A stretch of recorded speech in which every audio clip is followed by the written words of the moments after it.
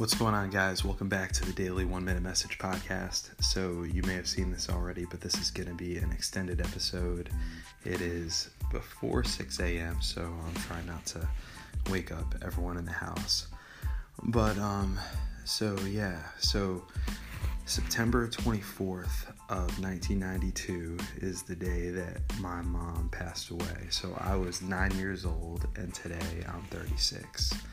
And some of you guys may have something like this, but that for me has been definitely one of the biggest defining moments of my life. I mean, for one thing, being 9, I've had a difficult time as an adult even connecting with the emotion of it.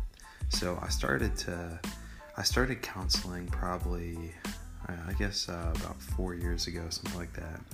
And the first kind of like aha moment that I had when I was seeing this counselor, she said that a lot of the external symptoms that I was experiencing when it comes to worry and anxiety was what she thought grief unprocessed from my mom. And that for me was like just a whoa moment, because I'm like, and I don't even know if it was I didn't even have enough insight to know whether or not she was right. It felt right, but it was like one of those deals that I was like, I can't even verify that. And I can just say this. So I've been in counseling now for about 4 years, something like that, 3-4 years. And that moment, September 24th of 1992, is one that I've returned back to again and again. And sometimes emotion just comes out of nowhere related to it. It made a huge impact on, obviously, me as a person. So one of the things, I don't know a ton about the Enneagram, but for those of you who follow that, and have taken that test. It basically, for those of you who don't know what that is, it's a personality test, and I am primarily a 7. So, and again, I'm not anywhere near an expert on this, but a 7 is the enthusiast.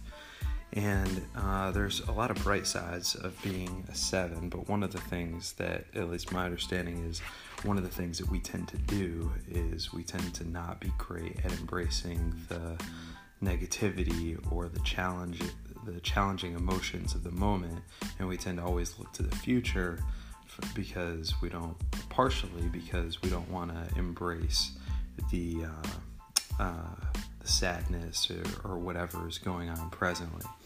That's one of the unhealthy tendencies of 7. And I think a lot of that really started that day.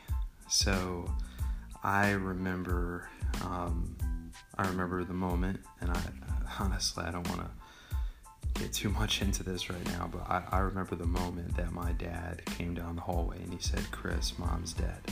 And I remember crying immediately. I went into my bedroom and I cried. And it was shortly after that I was doing cartwheels in the living room. You know, when you're 9, you don't have, it was too much. It was like somebody, firing a shotgun right through you. I mean, you just like, you don't process that. It just kind of happened. It was really, in a lot of ways, the way that counselor in Colombia put it is, she said it was like somebody turned the sunshine off. And man, that comment made an impact on me, because that described a lot of how I think it felt for my brother Greg and I.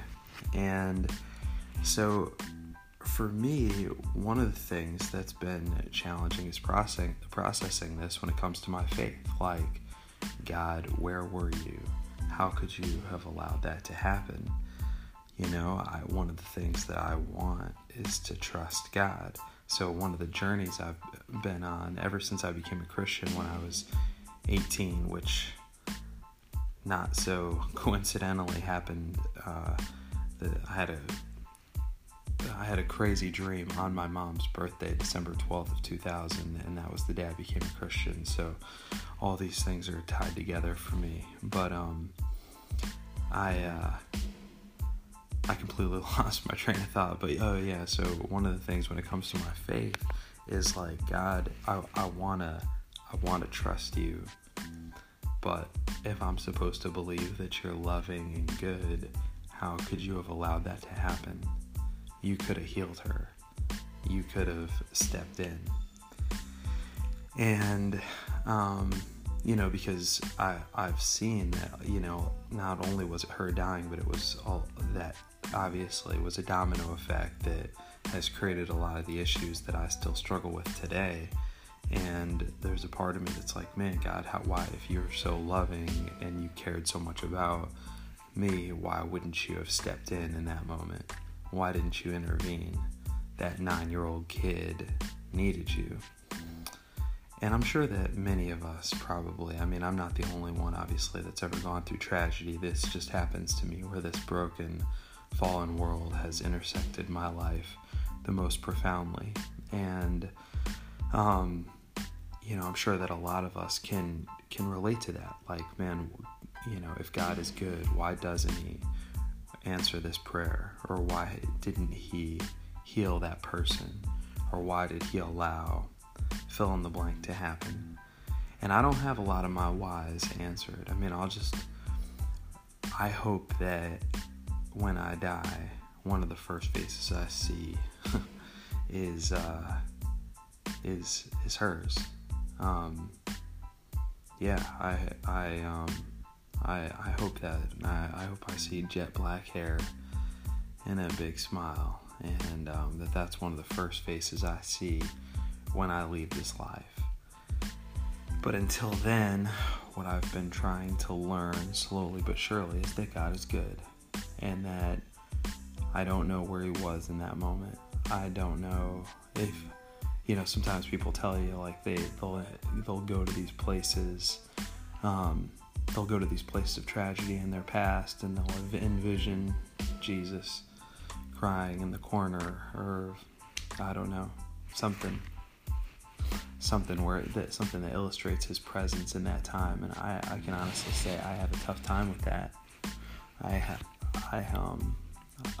wouldn't say I'm fully healed.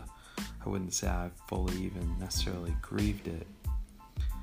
But I'm just learning slowly but surely to trust that God is good, and that he paints on a canvas that's a lot bigger, an eternal canvas that we, no matter how much we try, will not understand this side of heaven. And that all of our whys don't get answered, before we die, and that we need to learn to trust him. So that's the journey I'm on, and I'm trying to learn.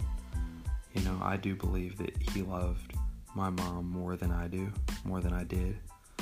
I believe that he loved that 9-year-old Chris more than I know. Those are hard words for me to say, by the way, because it's easy for me to feel like those things aren't true. But I've learned to, I think the truth in a lot of ways is self-evident. And I think that sometimes the hardest thing is for us to declare it, even when our feelings say the opposite. So that's just where I'm at with it. Romans 8:28, it says that God makes all things work together for the good for those who love God and are called according to his purpose. So I believe I know he's going to use this, and continues to use her passing to shape my life in ways that are beyond what I could ask or imagine. I'm not saying that I don't know why he let her die. I don't know if that's just, I don't know if it was her time. It's just the results of living in a fallen and broken world. Again, I don't have all the whys, but I know he's going to use it in my life, and has used it in my life. So, I don't know if you have a relationship with Christ, or if I don't know if you do or you don't, but I think that our hearts, St. Augustine said that our hearts will find no rest until they find their rest in thee, meaning in God. So I think that regardless of where you are on your spiritual journey, I think that where we all hopefully will end up is in a place where we can say we honestly trust God, where we rely on Him, where we live in the relationship with Him that we're created to live in. And I think that one of the biggest barriers to that relationship are things like this. Things where we're like, if God were really there, fill in the blank. So I just thought it might be helpful for me to give you a tiny snippet into the processing that I've done about this event that happened on September 24th of 1992. Have a great day. And I just want to take a minute actually and just pray for any of you out there who are struggling, in hopes that this podcast is helpful to you and that God uses it and uses this particular episode in your life. God, I just lift up all those who are listening, and I just pray for all of us, God, that you would heal us. Lord, you know the ways we resist you. You know the places where this life, the enemy, where we've taken hits. And God, I just pray for all the broken hearts out there, and just pray, God, believing that you can bring beauty from the ashes, that you, God, can take messes and turn them into masterpieces. So heal us, have your way in our lives, and we'll trust you for the results. Amen. God bless you guys.